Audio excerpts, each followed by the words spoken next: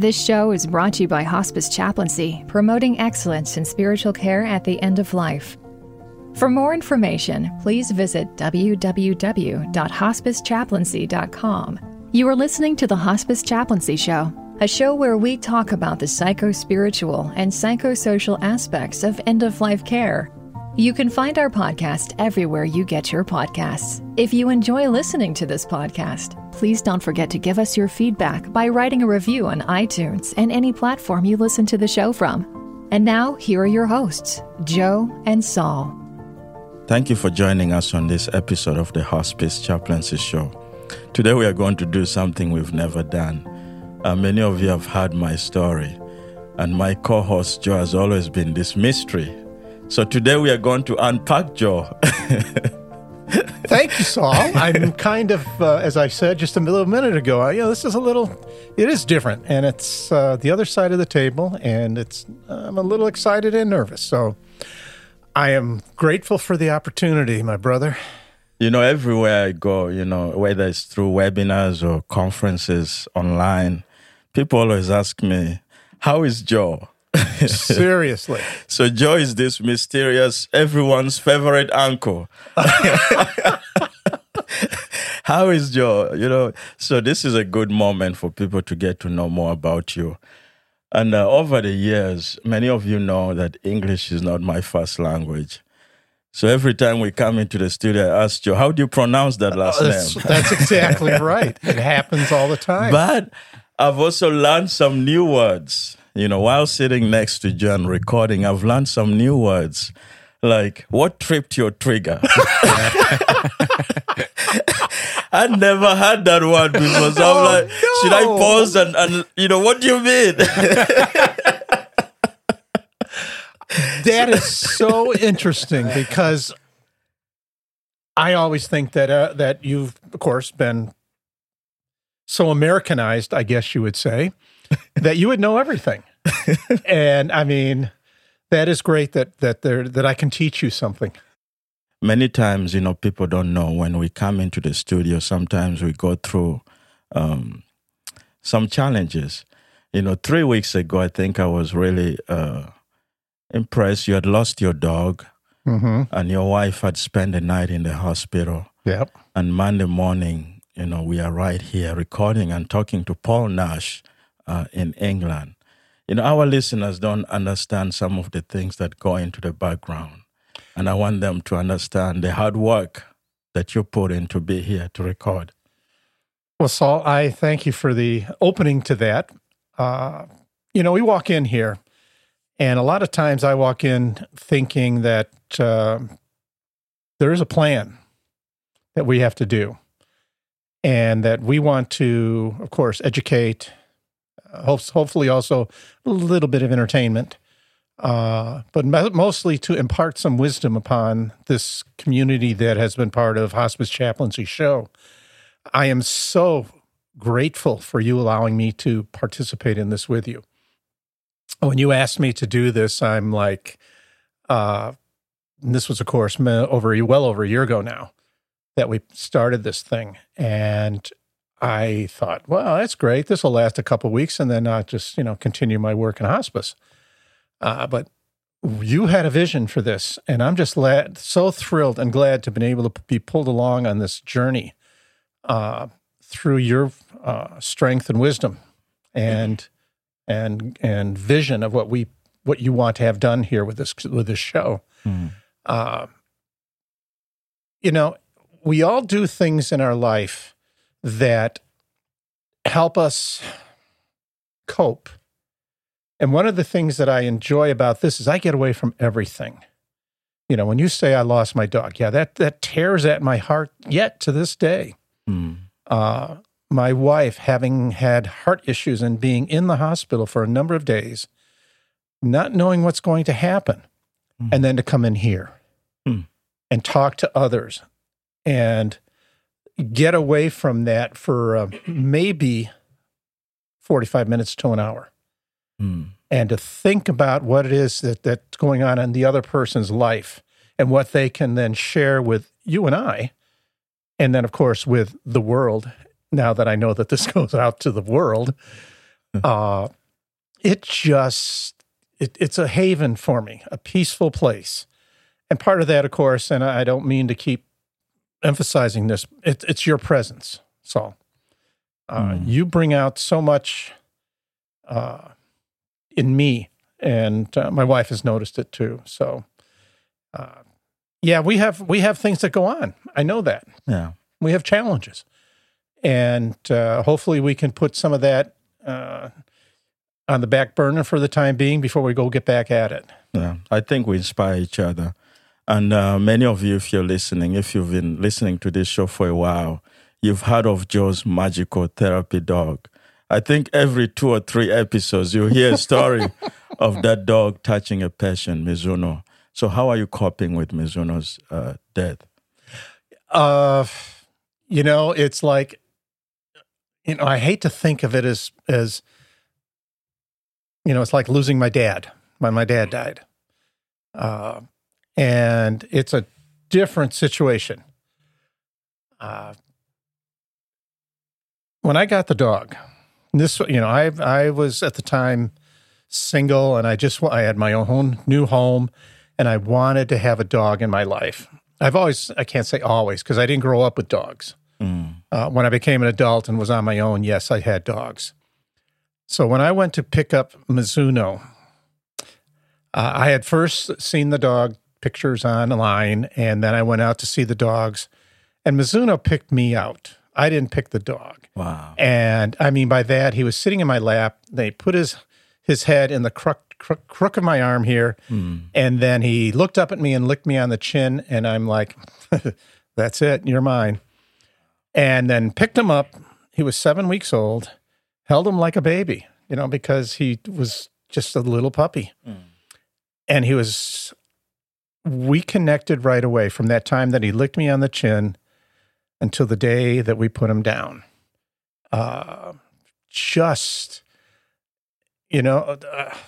We connected. And it's a weird thing to say that, because there are certain dogs, if you're a dog lover, you know that there's a certain dog in your life that seems to have grabbed hold of your heart.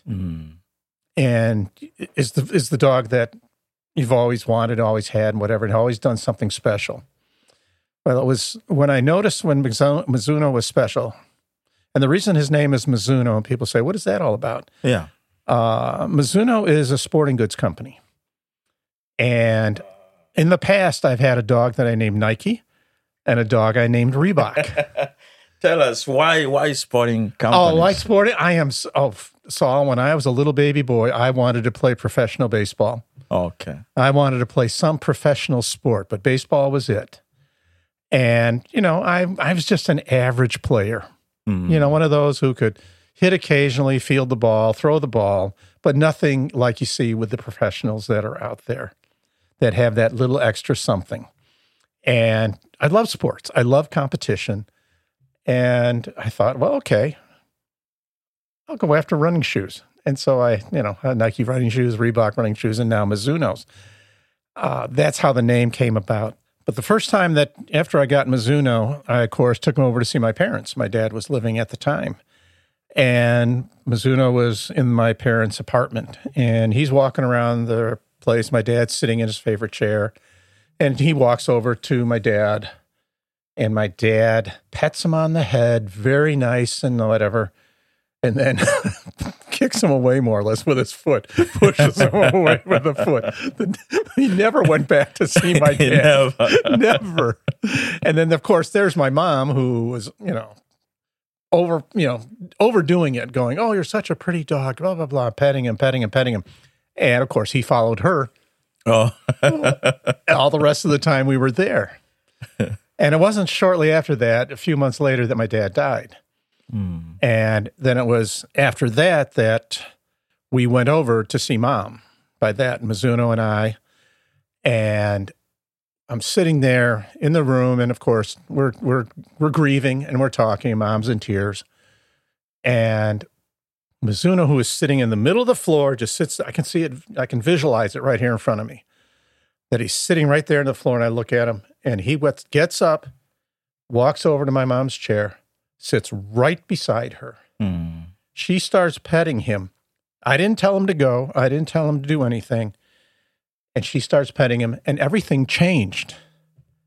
And I'm looking at that. I'm like, yes, there's this thing called pet therapy. And at that point, I came home after that and thought about it and investigated and found out what it took for him to become a therapy dog. And it took quite a bit of training, but he caught on real quick. And then we went and got tested, and he was top shelf. You know, He was right up there at the top.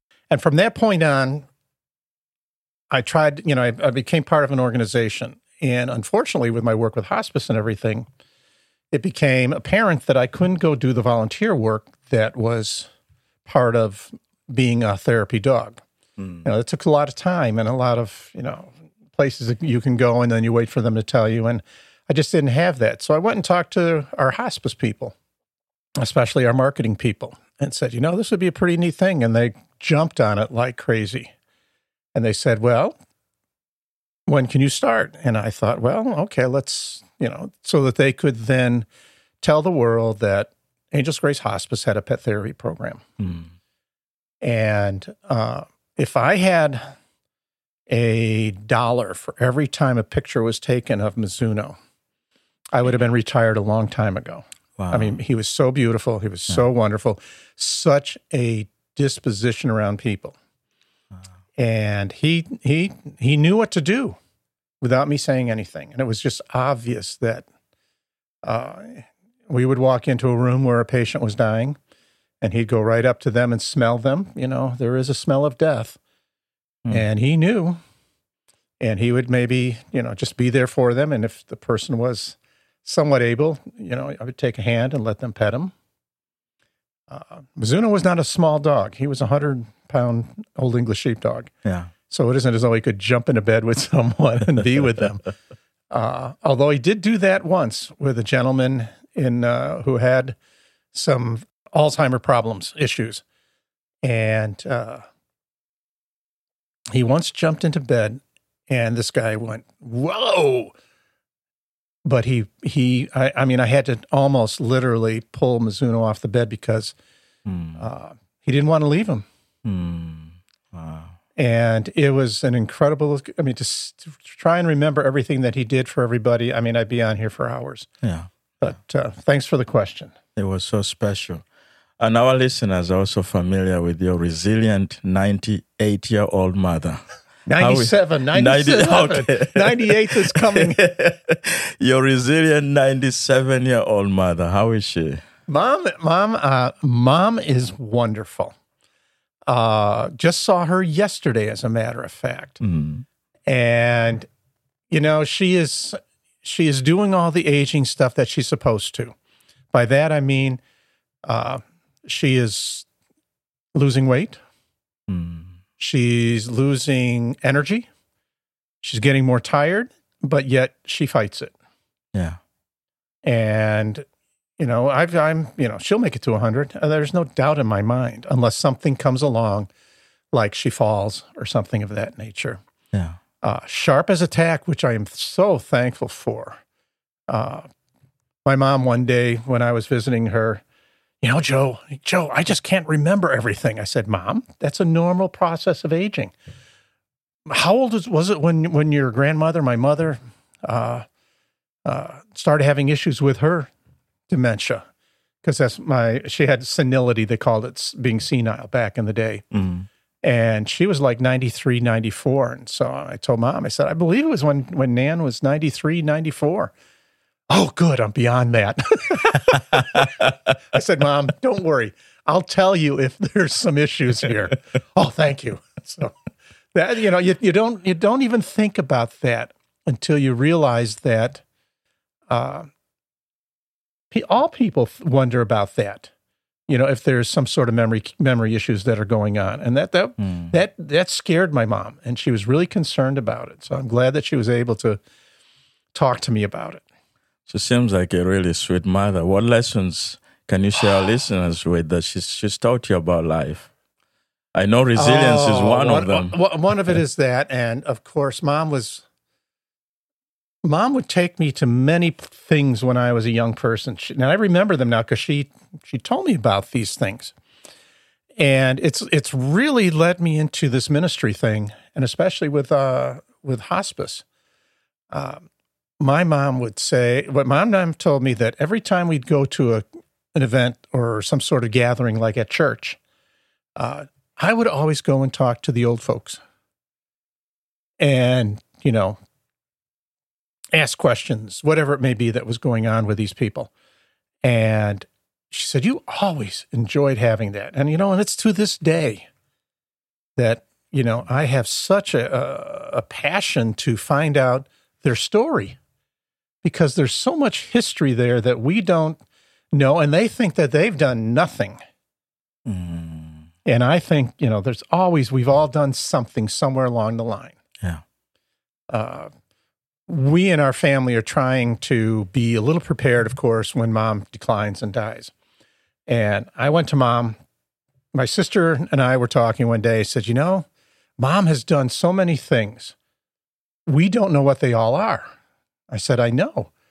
So I sat down with Mom. I said, Mom, let's write your obituary. She looked at me, what? I said, come on, Mom.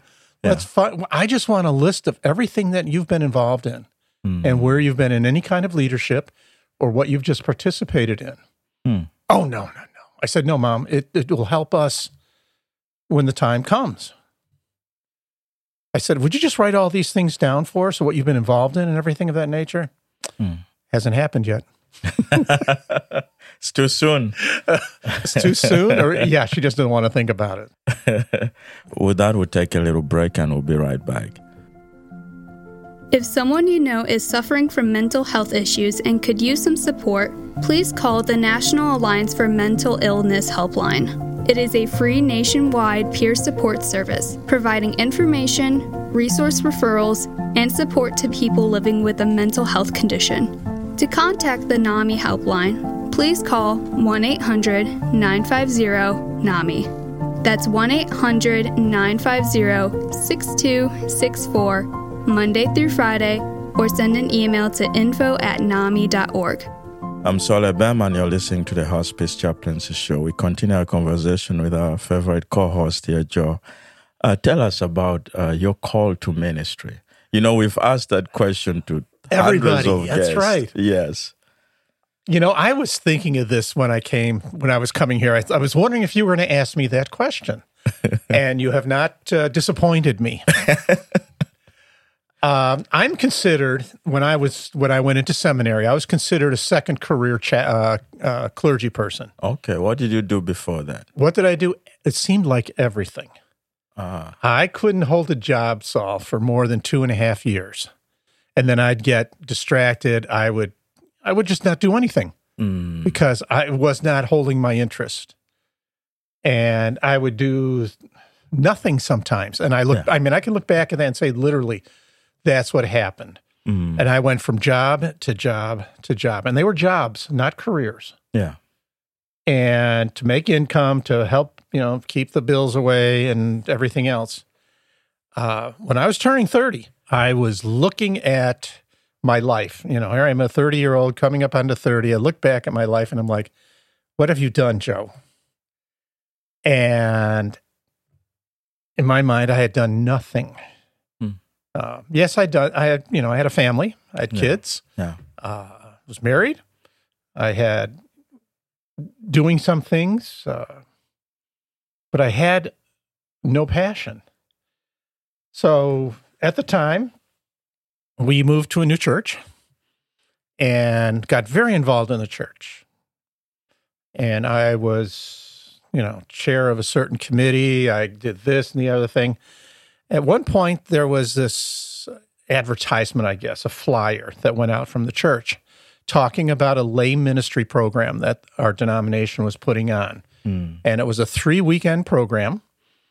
And you would go away for the weekend and you would develop your spiritual gifts, I guess I would call it at this point. They talked about everything from prayer to meditation to church life to everything, really. And it was after the second weekend that I came back home, and I'm laying in bed with my wife and said, I've been thinking about this a lot. What do you think if I went into ordained ministry? And the response I got was, if that is something you have to do. So, okay, I got that.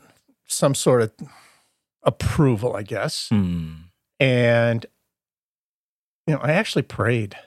I actually meditated on the whole thing. You took it serious. I took it seriously, Saul. Absolutely. Yes. Yeah. Because there was this tug. I mean, a thing in my heart that told me I need to look at this and mean it. And I gave it a great, not a really long period of time. It was shortly after the last time that we had gathered as this group that I made the decision that I was going to go into ordained ministry. And of course, then you investigate what it is that you have to do to get in there. And I'm thinking, well, okay, I'm this old, I hadn't finished my college education at that time. And I'm thinking, well, this is something that I need to do. So of course, I contacted 3 different seminaries, and each of them said, nope, you need to finish your degree. And I said, well, I've got all this experience. No, you need to finish your degree. And I thought, shucks. I would have said something different. But I mean, I could look back at that after I did what I had to do and know that was God's plan to make sure that if I'm serious about this thing, because this thing called ordained ministry isn't something you just haphazardly decide that you want to do. Yes. You have to be committed. Yes. That's how I took it. And I mean, I finished my degree, entered seminary. It was the 3 best years of my life, believe it or not, in my mind. Which school, which seminary? I went to Chicago Theological Seminary. Oh, okay. In Hyde Park, Illinois, or Hyde Park, Chicago. And my classmates, majority of them were like myself, a second career clergy person. We all did things together. We had it all. We would, it was just a wonderful community. And graduation came. I had a call to a small rural church and got ordained. And it was during the seminary time that I had in the middle of the seminary, in your second semester or the second year you're there, there's always this time that you have this evaluation with your advisor and other members of the staff, professors. And I went again. I did my prayer meditation thing again, saying, what if they say you're not worthy? And I saw nothing. I mean, absolute darkness. And I'm like, okay, I'm taking that as there's nothing else you're supposed to do. There's no other visions of what you could be doing. And I walk into that evaluation, and I mean, I'm nervous. I'm scared. And I walk out. As I'm walking out, they say, well, you're good. And I'm like, me? Really? Am I okay? Yeah, really? Why? Why'd you think so? I'm just, and they said, no, Joe, you're okay. You're good. And from that point on, events being affirmed in that type of fashion, I really looked at ministry as only being church. Yeah. A pastor. So then your first job is in a rural church. Oh, yes. How did you cope with that? Not well. I mean, I took it as an exceptional learning experience because, I'm not, as you say, Saul, it's rural. Yes. I grew up in the suburbs and the urban areas of around Chicagoland. Yes. And I'm out there in the middle of cows and fields and actually seeing all the stars even. And when it's dark, it's dark. And I'm like, I'm overwhelmed. But by nature. I am. By nature, I'm overwhelmed with everything there. Yes. And I'm like, I'm this tiny little cog in God's universe, and I'm here, and I feel, and I'm still very much feel like I'm very much a part of the whole plan, Yes. of what God's plan is. Yeah. And learned a lot there. The one really big learning experience that I had, quite frankly, it was one at a time when I did my first wedding. And the wedding was at the church, and there was a community center within walking distance of the church out there in this rural community, and that's where the reception was. Mm. So I walked over there as I was, the family of the groom said, well, you're welcome to come to, the dinner. Went and had dinner. I walked up to the groom's father. I said, he said, oh, there's going to be beer there. And I said, okay, will this offend anybody that I have a beer? Oh, no, don't worry about it. It's okay. You can have don't worry, I'm not going to get drunk. And went to the meeting. Had the wedding, went to the reception, had a good time at the reception, left early because I didn't know anybody. Mm. By that, I was not, not part of the family or anything. Made my presence known, went home. Church was on Sunday. The next day, Monday morning, I had one of the members of the diaconate come driving up quickly into my driveway at the church home. And I'm like, what's he doing here? What's going on here? What happened? What did I do now? Yes. He comes to the door, knocks, and I come walk him in. I said, welcome him in. I said, oh. And quickly it became apparent that he did not like the idea that I had drank a beer at the reception. Mm. And so I talked to him more about it. And then he finally told me the truth. His brother was a raging alcoholic, and he did not want his pastor to be like his brother. Mm. And so he let it be known. And so the agreement I had with him was, if you are at any of the activities where there might be alcohol, I will not drink. Mm. And he agreed to this. But it was such a good learning experience to know how it is that your actions, how they touch other people's lives without you even knowing it. And, and this is in the small community. And yes, you're in the fishbowl there. And that was another learning experience about how everybody knows who you are, even though you don't know who they are. And there are certain expectations, of course, of clergy. They put you on a pedestal and they put you in places that you don't want to go. Mm. But you still have to recognize and honor that. Mm. And that's powerful. Brian, what do you think? I heard you laugh there. I saw that, yeah. I knew where that was going and said, oh, somebody's about to get a talking to. Oh, you saw that. Somebody was going to read him the riot act. That's all right. Not in this town. Okay, Saul. I tripped his trigger. I see. You tripped his trigger. Good example. So, for how long did you last in the rural ministry? I was less than 2 years there. Yeah. Why did you leave? It was time. And I was uncomfortable after a while. And so I moved back to suburban Chicago and found a church in the Brookfield area. Hmm. And and the rural church does not compensate well. So that was another reason too. So the suburban church was able to pay more for your young family and ministry. Yeah. Yeah. That was one of the reasons there. And that was also an education being in that church, because it was an ethnic type church that I didn't know was an ethnic church until I got there. Yeah. On the near west side of Chicago, in that Brookfield, Lyons area, yes, very blue collar. And there were some major industry there that everybody worked in that were now, because of time and changes in economy and all that, a lot of those factories had been shut down.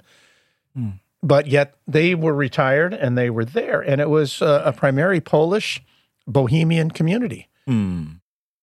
And my church was primarily Bohemian. And when you start talking about stereotypical Eastern European, they are very, very frugal. And so that was a struggle too. Mm. But it was nice to know. I mean, these are very giving, lovely people, but yet they found it, no, they didn't find it hard. It was impossible to make changes. For the church to give more? Not necessarily giving, just the idea of you had a certain group of people that were in your community, your church community, and to try and change and think that you could bring others in, that type of thing was very difficult for the church at that time. So the church was not very welcoming. Oh, very welcoming, but didn't make anybody feel comfortable. Great to see you. Good you're here. Thank you. And if they don't come back, they don't come back. Yeah. So you come in from the rural setting, and now you're in this frying pan in exactly. in Brookfield. So what was going through your mind in terms of ministry? Were you reconsidering ministry altogether? It wasn't there that I started reconsidering ministry. I just wanted to know how long I needed to be there before I could go and get my own big church. Oh, okay. That's what I thought I could do. Yes. Not realizing that they're like in every situation, there's politics. I don't play the politic game at all. Yeah. Or if I think I try, it's poorly. Yeah. And I did end up moving from there to the neighboring town where I was in a big church, but I was an associate. And that I was able to work in youth ministry, which was a gift for me because I thoroughly enjoy working with youth. And we had a wonderful program there. And then I left there under circumstances that I found were not good. And that's when I found that I needed to look at my ministry differently then, Saul. And one of the things that I thoroughly enjoyed was my CPE experiences. Yeah. And so chaplaincy became a focus. I came out of seminary thinking that chaplaincy was something you just did because you couldn't do anything else. Yeah. Yeah, very poor approach. But that's but that was my mindset at that time. So what I'm trying to understand, so you did CPE while still in seminary? No, I did CPE in seminary, then I did another unit outside of seminary. Oh, okay. So as you're finding some kind of a crossroads in ministry, yep, you began to lean more towards the CPE to give it a second chance? Well, actually to get just to be able to do the chaplaincy thing that I did and with what experience I had. Yes. I did not do the full 4-year program, the 4 units of CPE. Yes. I did 2. Yeah, and find a program where I could work with those 2 and get involved with that. And I did that in a hospital it really saved my ministry for about 3 years. Wow. And then while I was doing the hospice chaplaincy, I was walking through the halls one day and there was this lady walking by and had a jacket on, and on the back of it was a hospice and phone number and all that stuff. And I thought, ding, ding, ding, ding, I'm going to try that. Because as I didn't tell you before I went into ministry, I became a hospice volunteer where I lived. And that was, as I look back, that was just prior to me entering seminary. So that was a long time ago. Yeah. And when I made the application and got hired by Joliet Area Community Hospice,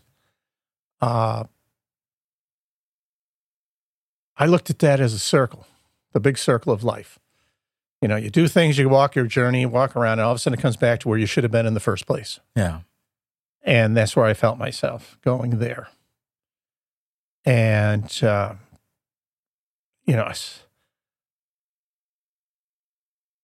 can't look back at that. I mean, that is it. That is where I should have been even before I went into, parish ministry. Yeah. As you look back at that and you get that view, and it said, this is something that could have been doing for you should have done all along. Oh yeah, yeah. But God has plans, and then you deal with them. Yes. With that, we'll take a little break. As you're listening today, we turn the tables. I'm interviewing my co-host Joe. We'll be right back. Angels Grace Hospice brings comfort, dignity, and peace to help people with a life-limiting illness live every moment of life to the fullest while providing support for loved ones. We perform hospice care in your home, nursing home, or assisted living community, depending on your individual circumstance.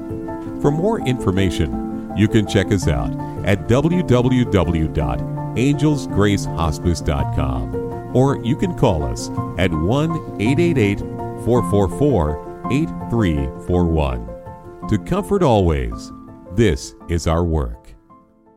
You're listening to the Hospice Chaplaincy Show, and we continue our conversation with Joe. So when you came back, you initially worked in hospice as a volunteer, and that never left, even when you went into parish ministry. What stayed with you? Oh, what stayed with me? Oh, my goodness. Good question, Saul, because it really became very apparent to me that, I get goosebumps from right now thinking about it, because I love ministering to people in situations that can be challenging.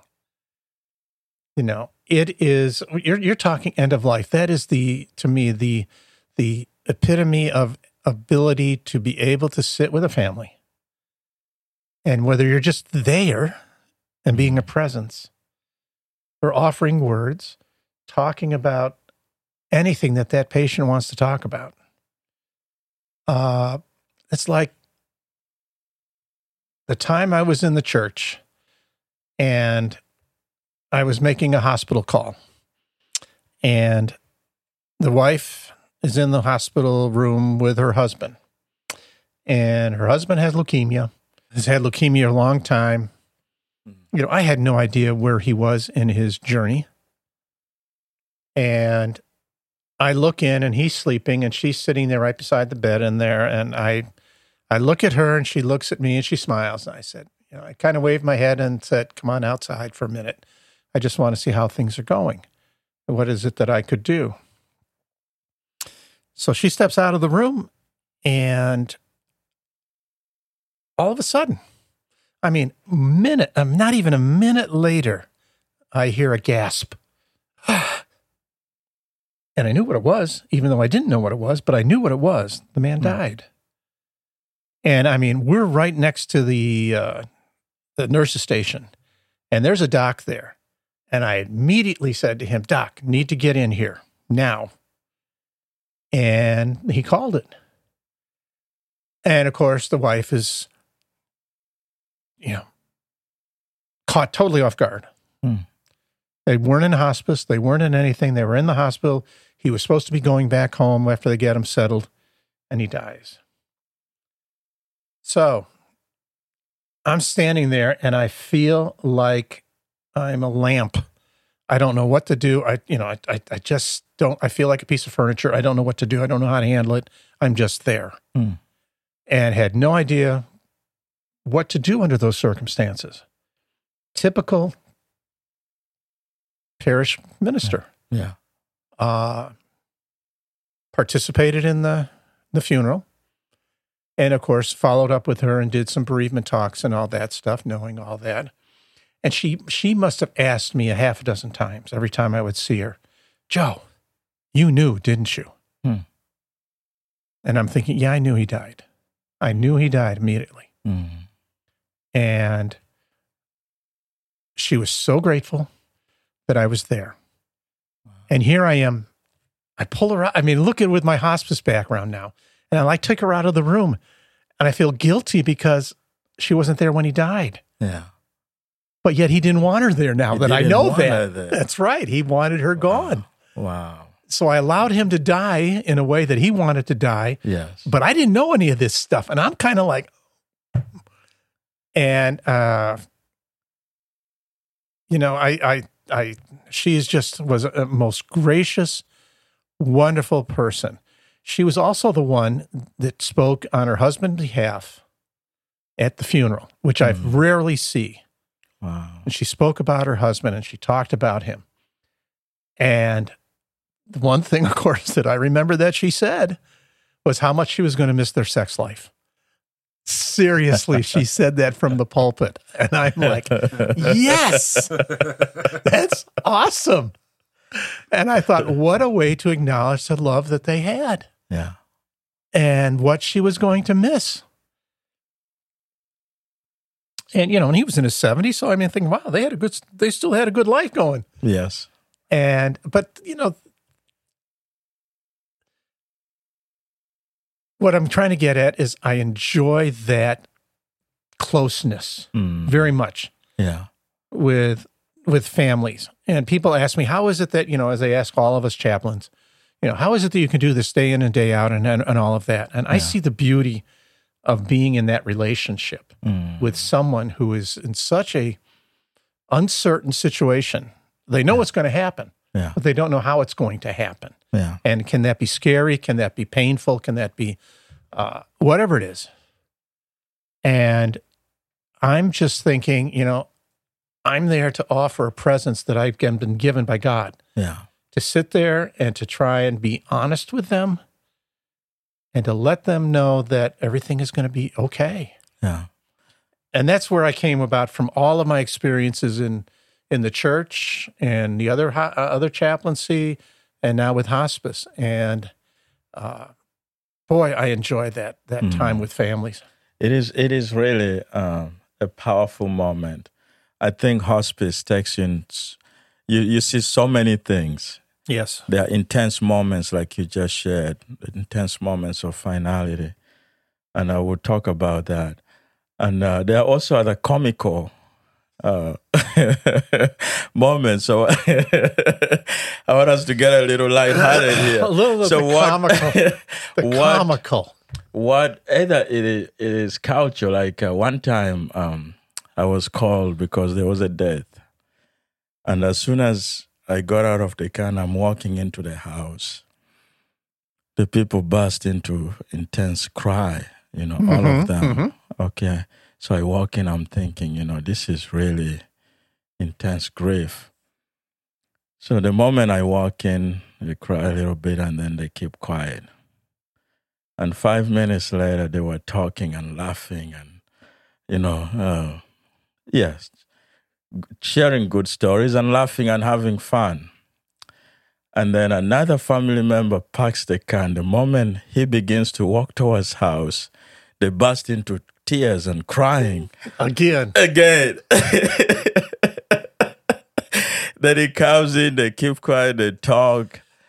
Mm-hmm. And then after about 20 minutes, other family members come and they burst again in tears. So I could not understand. That's usually a cultural thing that goes on. Okay, so I'm sitting here and I'm watching all these things going around me. I'm like, what is happening here? Yeah. It was tough, but also, it was quite something. Like, it gets sometimes it kind of gets to the point where you're like, okay. You're the chaplain. You're observing this, and you see it happen a couple of times. Then a third or fourth time come along, and then you kind of like just rolls your eyes and say, "Yep, that's going to happen again." I mean, it's real. I mean, you know it's going to happen, and you do, and there's nothing you can do to change it or make it any better, if you want to call it that. Yeah. So have you encountered some weird or moments like that? Oh, I've been called into situations, Saul, where I'm the chaplain. I'm supposed to come in and I'm supposed to make everything just peaceful and wonderful and all that. And I just think it's, I shake my head because I don't think we always understand when we walk into families, what's going on. Of course we don't know. We just don't know. You hear things like I just said about something cultural.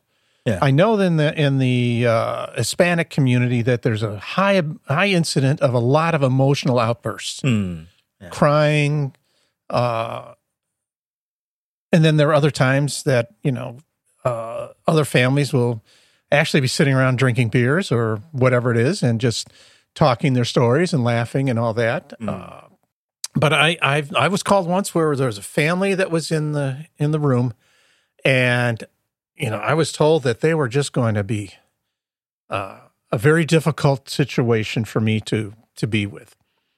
And, because I walk in and they were, I don't know if it's because I'm the chaplain, which can be, but everybody became almost too appropriate. They were just perfect. I'm like, okay, why am I here? Everything's going right. Everything is exactly as it's supposed to be. Yes. And, that's the power of our presence.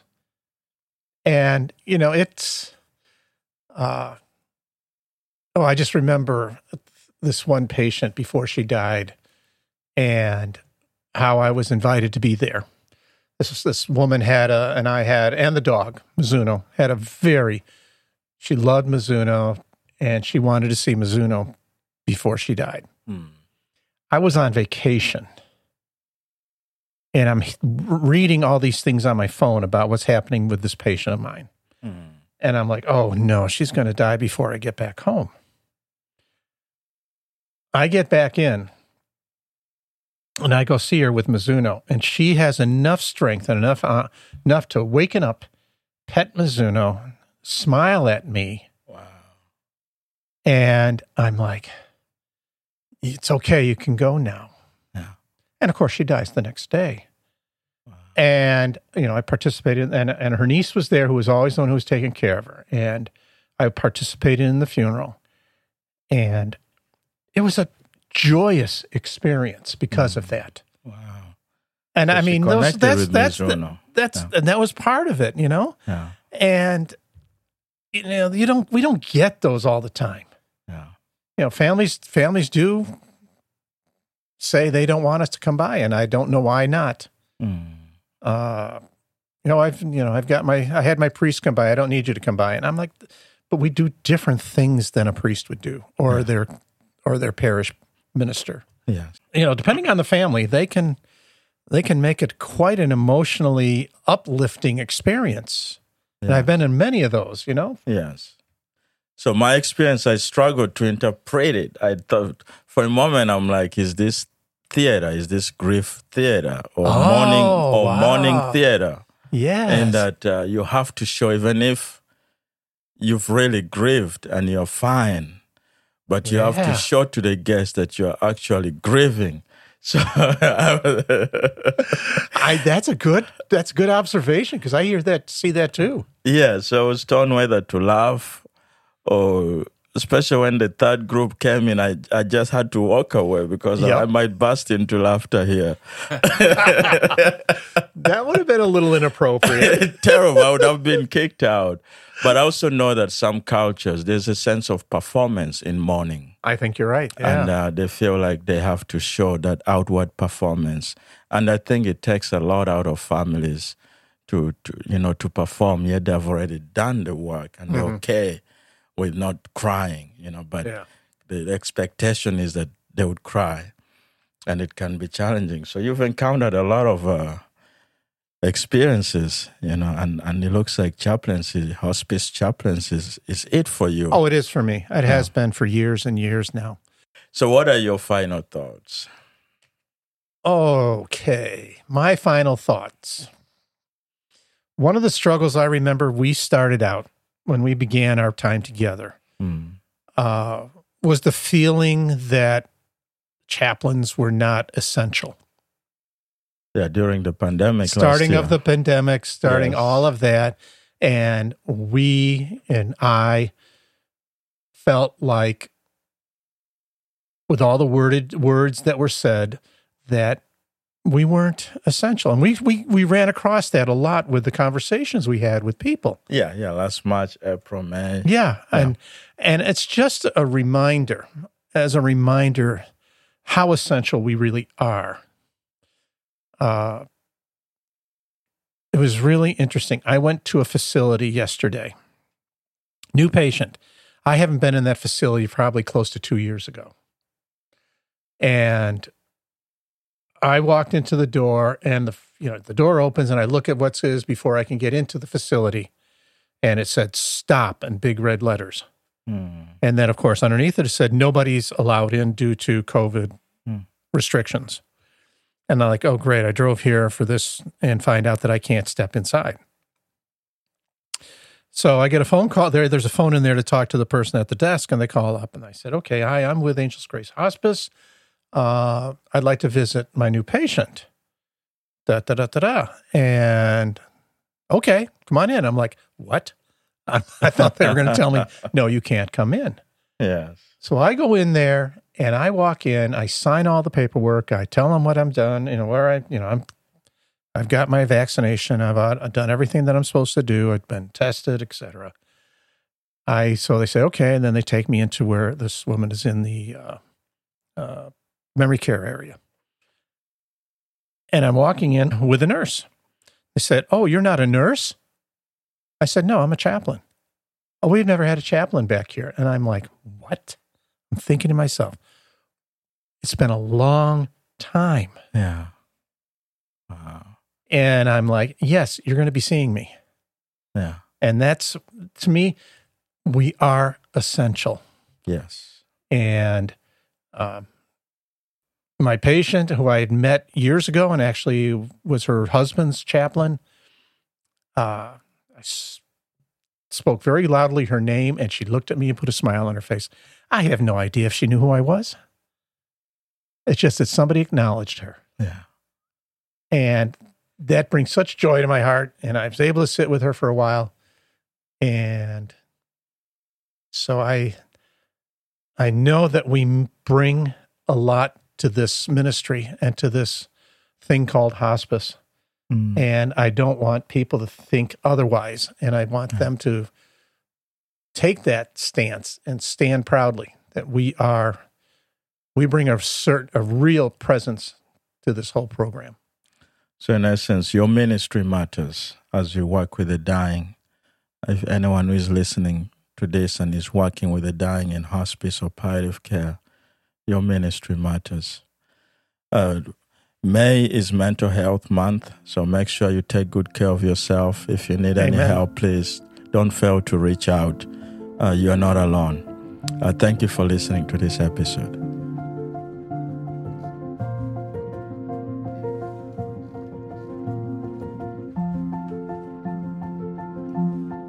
This podcast was recorded at Audio Hive Podcasting Studio in Joliet, Illinois. Audio Hive Podcasting is a studio dedicated to podcast recording, editing, and production. For more information, you can find us at audiohivepodcasting.com.